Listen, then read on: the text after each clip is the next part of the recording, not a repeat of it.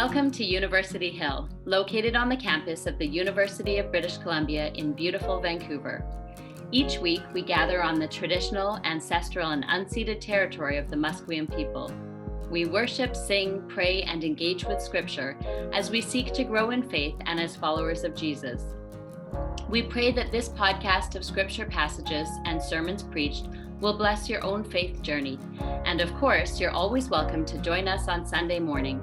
Check out uhill.net for a Zoom link and more information.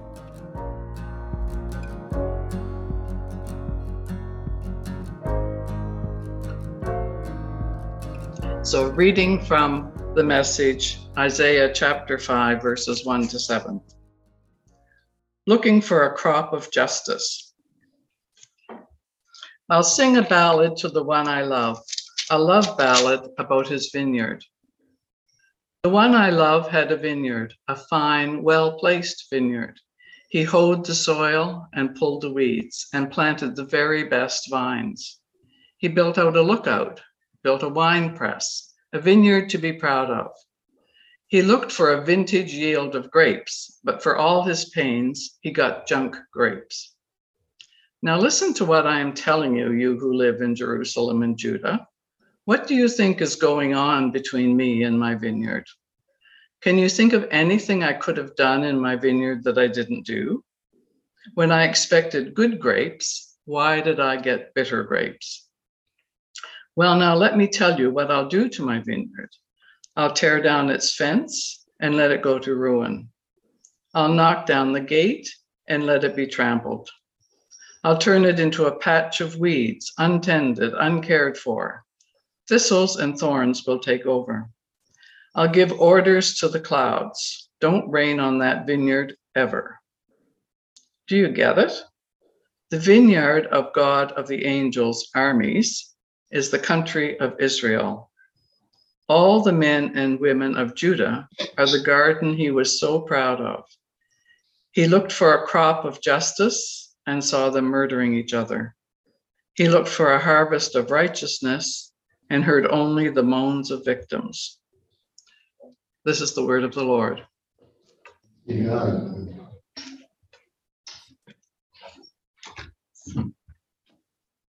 Let's pray together. God, we give you thanks and praise for the gift of your word, even when it's tough. We thank you for the faithfulness of your prophets, for the witnesses to your goodness in every generation. And this morning we pray that you help us to hear your word well, to delight that you're the God who desires to be known. Help us to know you better, that we might make you better known in this world. We ask that you bless the words of my mouth and the meditations of our hearts and minds, that they be acceptable in your sight.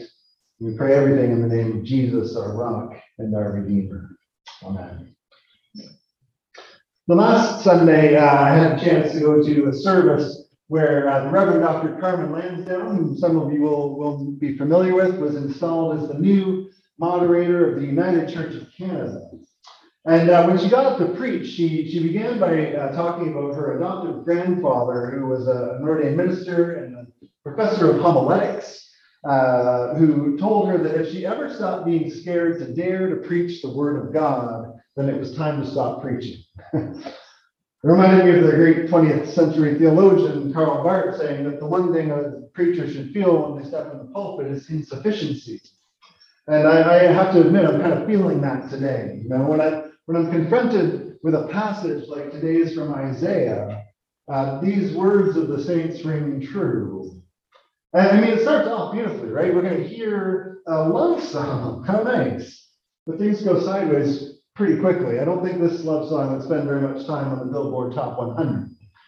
You know, there's an urgency, a downright harshness to what Isaiah has to say to the people of Israel and Judah, the two kingdoms that make up the tribes of God's chosen people. Things are about to be very uncomfortable, to say the least. And you know, truth be told, my kind of tendency and my personality is to zero in on that part. Verses 5 and 6, if you're following along in your Bibles, it really jumps out. Now, how do we square all the trampling and destruction with what we say so often?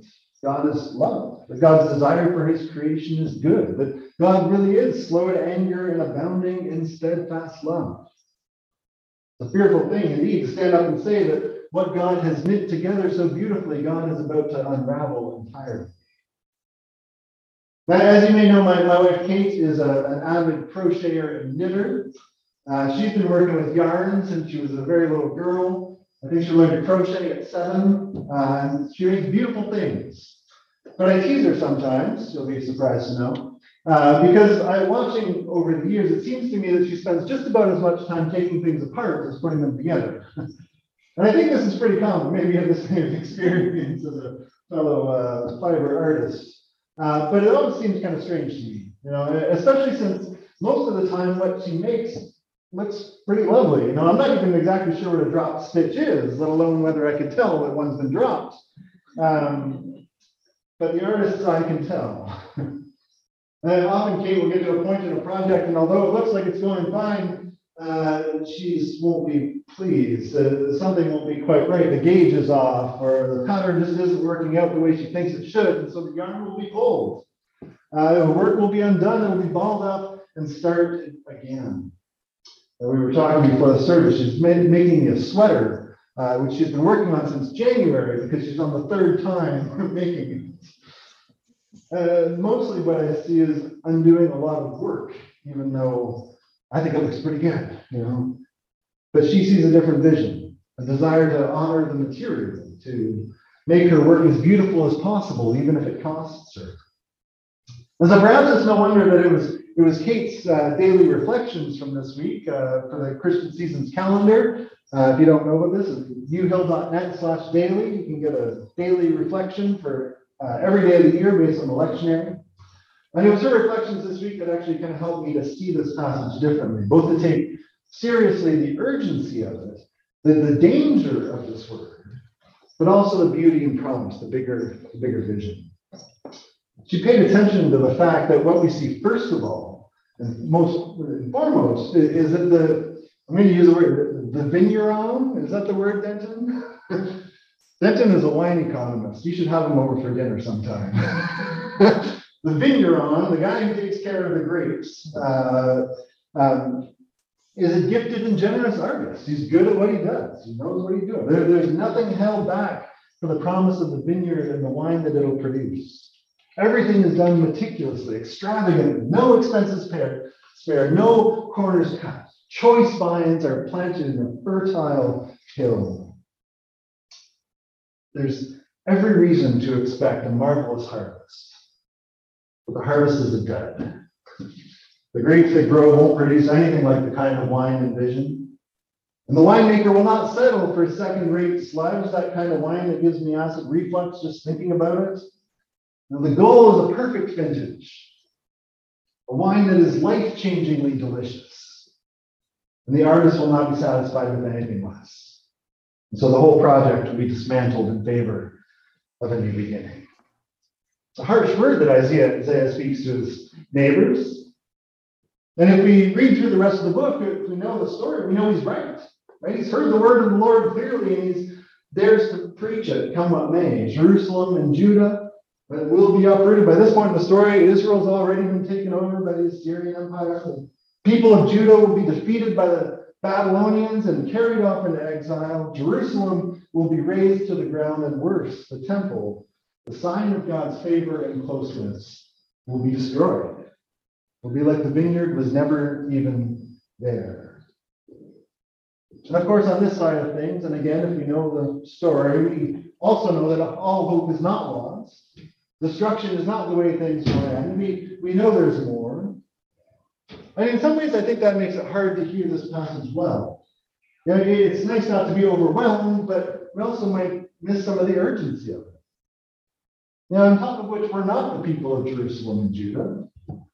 First of all, and this is first of all a word to those people in that time and place. So it can be easy for us to kind of sidestep the hard stuff. But I believe that the Holy Spirit makes Scripture alive for us in this time and in this place, and I think it's worth leaning into this passage, the beautiful stuff and the hard stuff, the hope and the challenge, setting our lives and our culture alongside it, not superimposing what Isaiah says, but allowing the word of God, who is the same yesterday, today, and tomorrow, to have its way with our hearts and lives.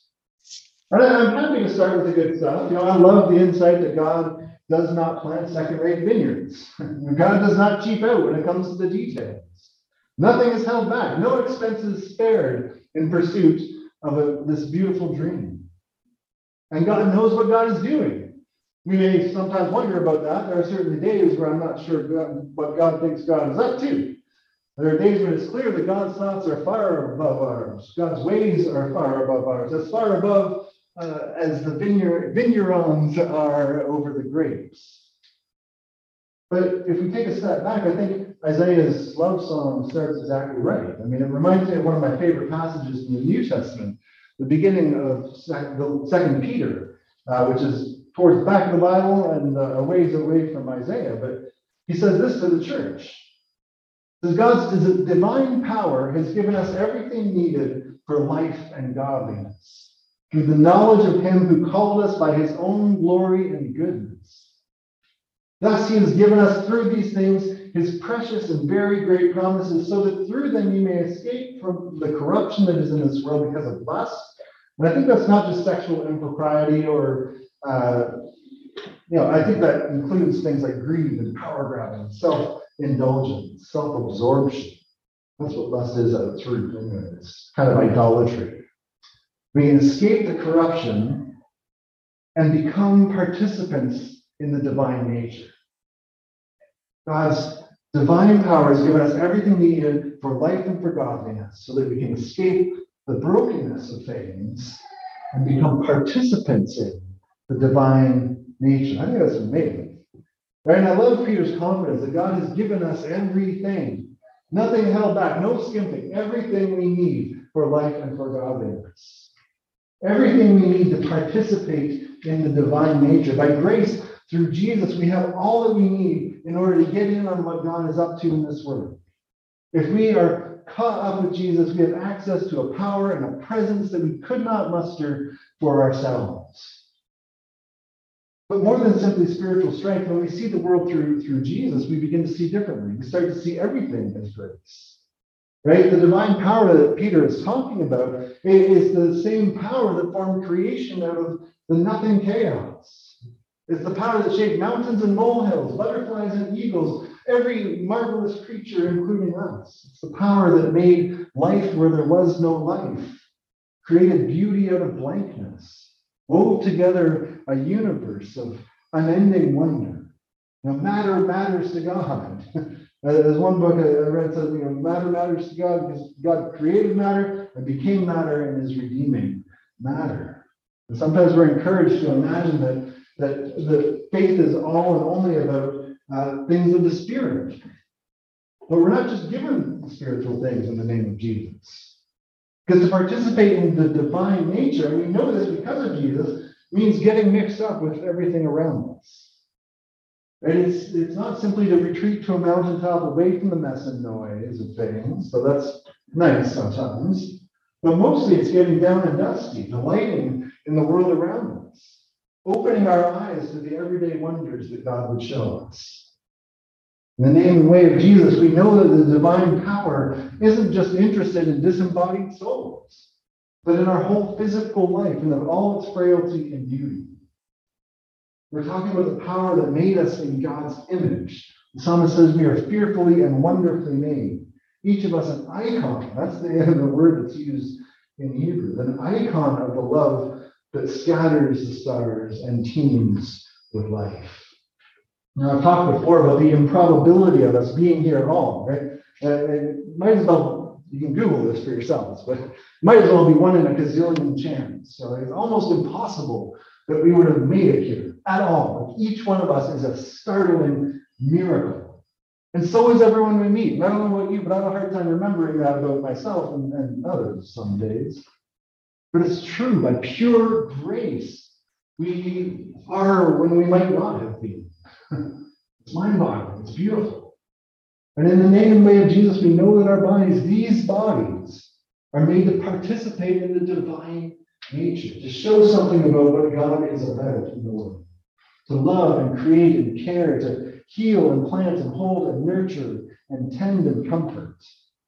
God's power has given us this glorious creation, wondrous body, countless neighbors, even God's own breath and spirit. All of it pure grace, none of it earned.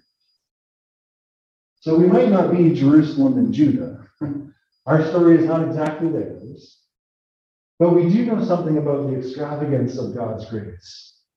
If we're paying attention. In the name and way of Jesus, we know how far God will go to build a vineyard meant for good and very good wine. And I dare say we know something about taking it all for granted. Now, like the first people that Isaiah spoke to, we have not always produced good fruit. We have used God's good gifts for ourselves, abusing creation, neglecting our neighbors, at turns devaluing ourselves, not thinking highly enough of ourselves, not recognizing that we are vessels of the Holy Spirit, and at other times exalting ourselves far beyond the way we ought to. We've trampled a grace-filled vineyard. And I think that part of what we see in the background of Isaiah's images is a failure of gratitude, right? A failure to take seriously the extravagance of God's grace and generosity. A failure to understand the responsibility of those whom God has gifted and chosen to reveal God's heart for the world. Now, we may bristle at the intensity of God's response to that failure, but verse 7 is important, again, if you're following along.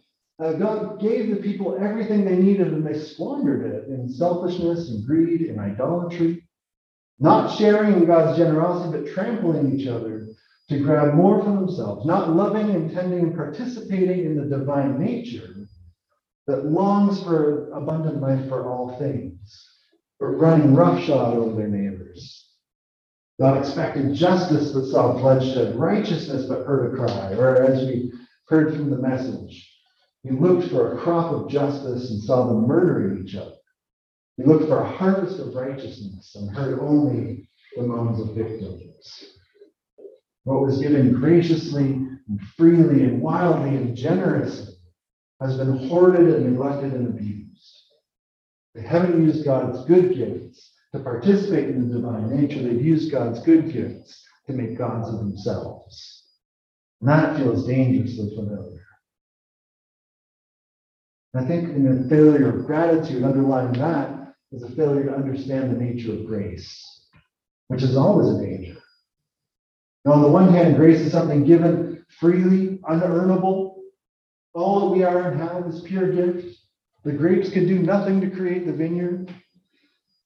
And we Christians are bold to say that not only is all that we have and can see and touch and smell and taste a pure gift, but the salvation of our very souls is pure grace.